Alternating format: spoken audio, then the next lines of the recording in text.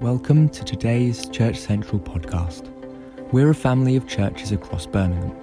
To find out more, head to churchcentral.org.uk. Great to have the opportunity to preach in our continuing on our series in Mark. Today I'm going to be preaching on Mark 13. I have to say my prep hasn't gone particularly well, if I'm being completely honest with you.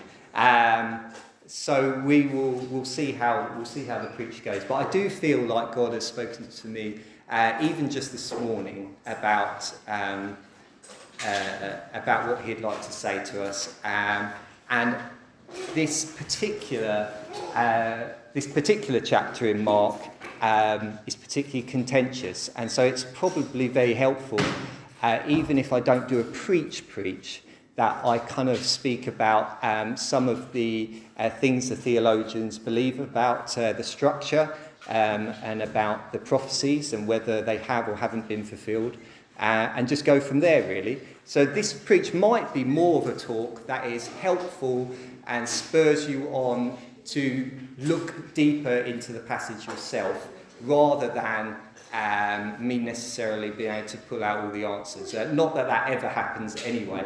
But this might be more of the case. But anyway, let me get right into it. I'll start reading from verse 1. I'm going to read the entire chapter. It takes about 3-4 minutes. So let me just read this out to you. But before I do, let me just quickly pray. Father, I do just lift up this morning to you. God, I do just ask for your help on our hearts and our lives this morning. Lord, I thank you for just a wonderful time of meeting with you in the worship. And I pray this morning, God, as we dive into Mark 13, Lord, in this difficult chapter, God, that you would speak through it, that you would give us soft hearts, that we might hear what you have to say to us this morning. That's all that matters in our lives, Lord. And we want to be like Mary, sitting at your feet this morning, not distracted by the things of life like Martha. And so I just pray for the spirit of Mary on our lives, Lord, where we just focus on you and your teachings this morning. Amen. Amen. Right, let me just read this chapter out to us. And as Jesus came out of the temple, one of his disciples said to him, "Look, teacher, what wonderful stones and what wonderful buildings." And Jesus said to him, "Do you see these great buildings? There will not be left here one stone upon another that will not be thrown down." And as he sat on the Mount of Olives opposite the temple, Peter and James and John and Andrew asked him privately, "Tell us when these things will be, and what will be the sign when all of these things are about to be accomplished?" And Jesus began to say to them, "See that nobody leads you astray. Many will come in my name, saying, 'I am he,' and they will lead many astray. And when you hear of wars and rumours of wars, do not be alarmed. This must take place, but the end is not yet. For nation will rise against nation, and kingdom against kingdom. There will be earthquakes in various places. There will be famines. These are but the beginning of the birth pains. But be on your guard, for they will deliver you over to councils, and you will be beaten in synagogues. And you will stand before governors and kings for my sake, to bear witness before them. And the gospel must first be proclaimed to all the nations. And when they bring you to trial and deliver you over, do not be anxious beforehand as to what you are to say, but say whatever is given to you in that hour. For it is not you who speak, but the Holy Spirit. And brother will deliver brother over to death, and father his child. And children will rise up against parents and have them put to death. And you will be hated by all for my sake, but the one who endures to the end will be saved. But when you see the abomination of desolation standing where he ought not to be, let the reader understand. Then let those who are in Judea flee to the mountains, and let the one who is on the housetop not go down nor enter his house to take anything out. And let the one who is in the field not turn back to take his cloak.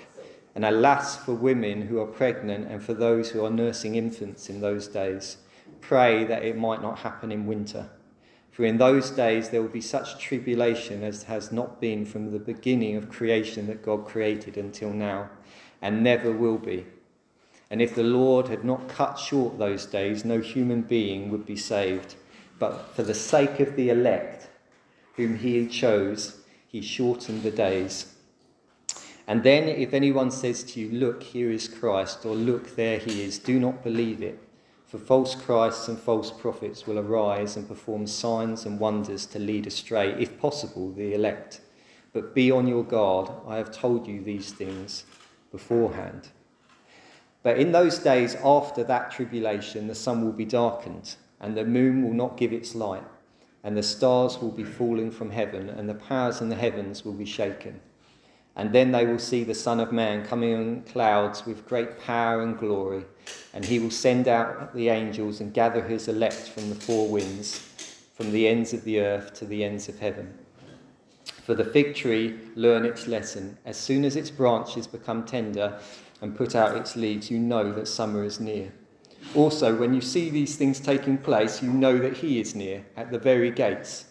Truly I say to you, this generation will not pass away until all these things take place. Heaven and earth will pass away, but my words will not pass away. But concerning that day or that hour, no one knows, not even the angels in heaven, nor the Son, but only the Father. Be on your guard, keep awake, for you do not know what time they will come. For you do not know when the time will come. It is like a man who goes on a journey, when he leaves home and puts his servants in charge, each with his work, and commands the doorkeeper to stay awake. Therefore, stay awake, for you do not know when the master of the house will come, in the evening, or at midnight, or when the rooster crows, or in the morning, lest he come suddenly and find you asleep. And what I say to you, I say to all, keep awake. Amen. I'd like to first, just in this talk, just go over, if we jump to the next slide, Victoria. I'd like to first just go over the structure of Mark 13. And it's quite helpful. These titles here on the left are just the chapter headings in the ESV Bible, so the English Standard Bible. And you have the verses as to what the top and tail verses are for each of those subheadings. And basically how this chapter is structured is so. So you have the first two verses are Jesus just kicking it off with the disciples' comment about the beauty of the temple, and Jesus then saying, no, not one stone will be left upon another. And then the disciples get Jesus alone, and so now we're in the section 3 to 13. And these are the signs that lead up to the Great Tribulation. But it's not the start of the Great Tribulation. And Jesus is very clear when he says that these signs must happen, but their end is not yet. So you have a whole section that encompasses the signs of the end of the age, and a section of history that leads up to the Great Tribulation. Then you have the section headed The Abomination of Desolation. And this is a chapter that is during the Great Tribulation. So it describes the Great Tribulation. And it starts with a sign that marks the start of that season, of that Great Tribulation. And that's in verse 14.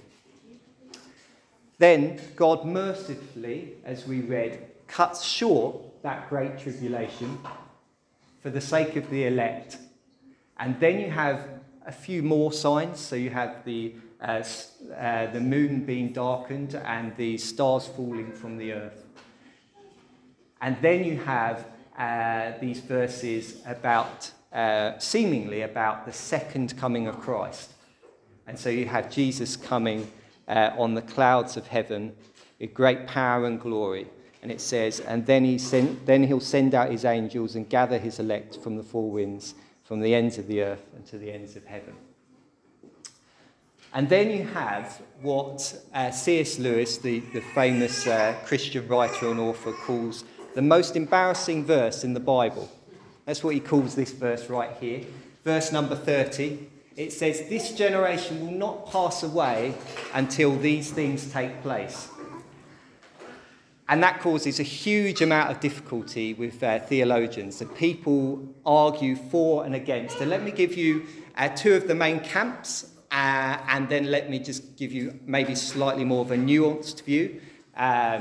So the first camp is that all of this has already happened.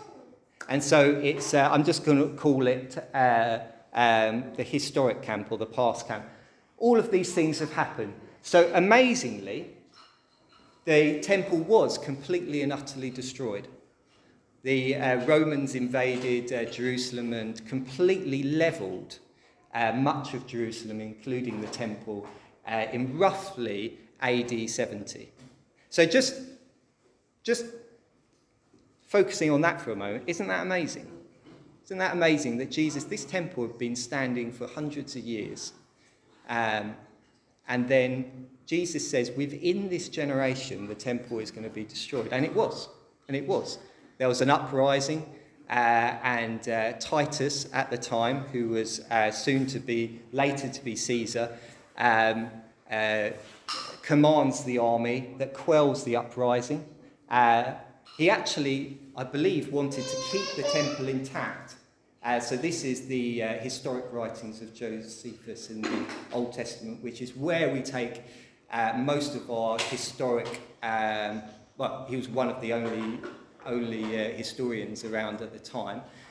Now, there is a little bit of hesitation with taking his absolute word for things, just because he was one of the only historians to write about these events. And he seems to be slightly pro the Romans, as you would kind of guess that he might be tempted to be, as he was under their rule at the time.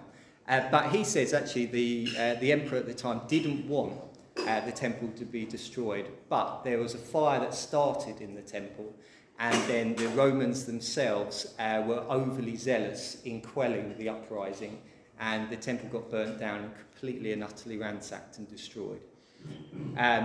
But isn't it amazing that actually happened within a number of years, which is the generation which Jesus here could have been talking about.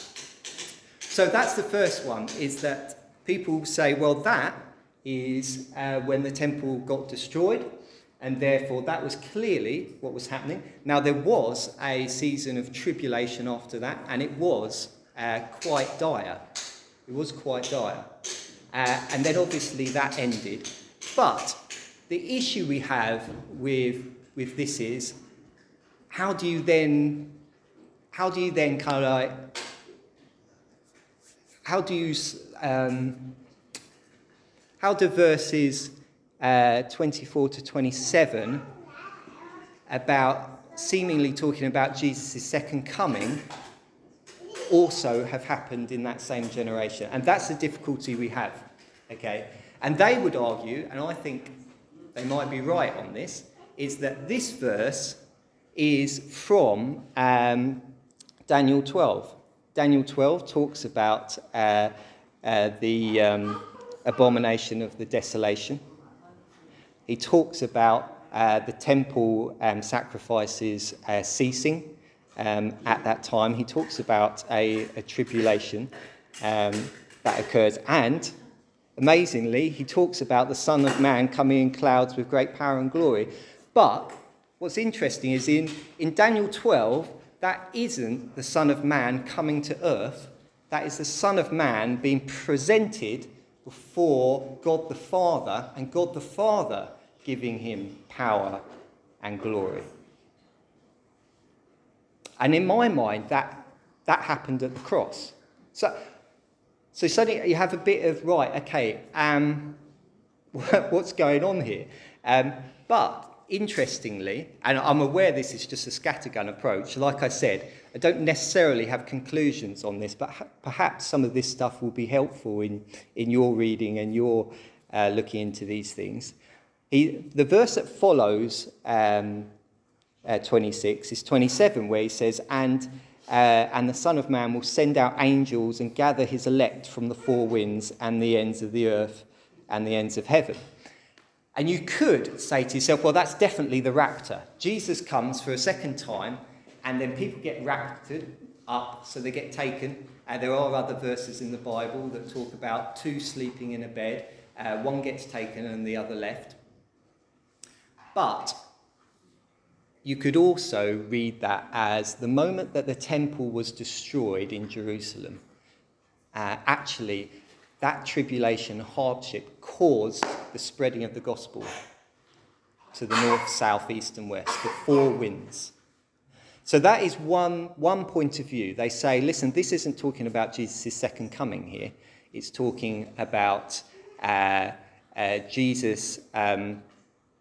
It's talking about the destruction of the temple in real time, and is talking about the proclamation of the gospel. And I still, in full honesty, don't know how they get round verse 26, though. I don't know how we see the Son of Man coming in clouds with great power and glory after the temple gets destroyed. And that's my one hesitation with this, with that particular sort of like everything has already happened point of view. The other point of view is that this is all still to happen. And so that we are still in this section up here, we're still in the signs of the end of the age, okay? These people would believe, yes, the temple is destroyed, but in order for that to happen, because the temple's already been destroyed, the temple is now going to need to be rebuilt and then destroyed again. So there, one blog I read said, and it said, and the basically this was the feeling, and the clever amongst us are waiting for the third temple to be built. I remember thinking, no, it's not. It's not. It ain't as simple as that. But it could be, honestly, the truth. And so what they say is that this was just a partial prophecy, that the first, this temple here was destroyed, but there will be a second one that comes along. And then off the back of that second destruction, there will be this great tribulation.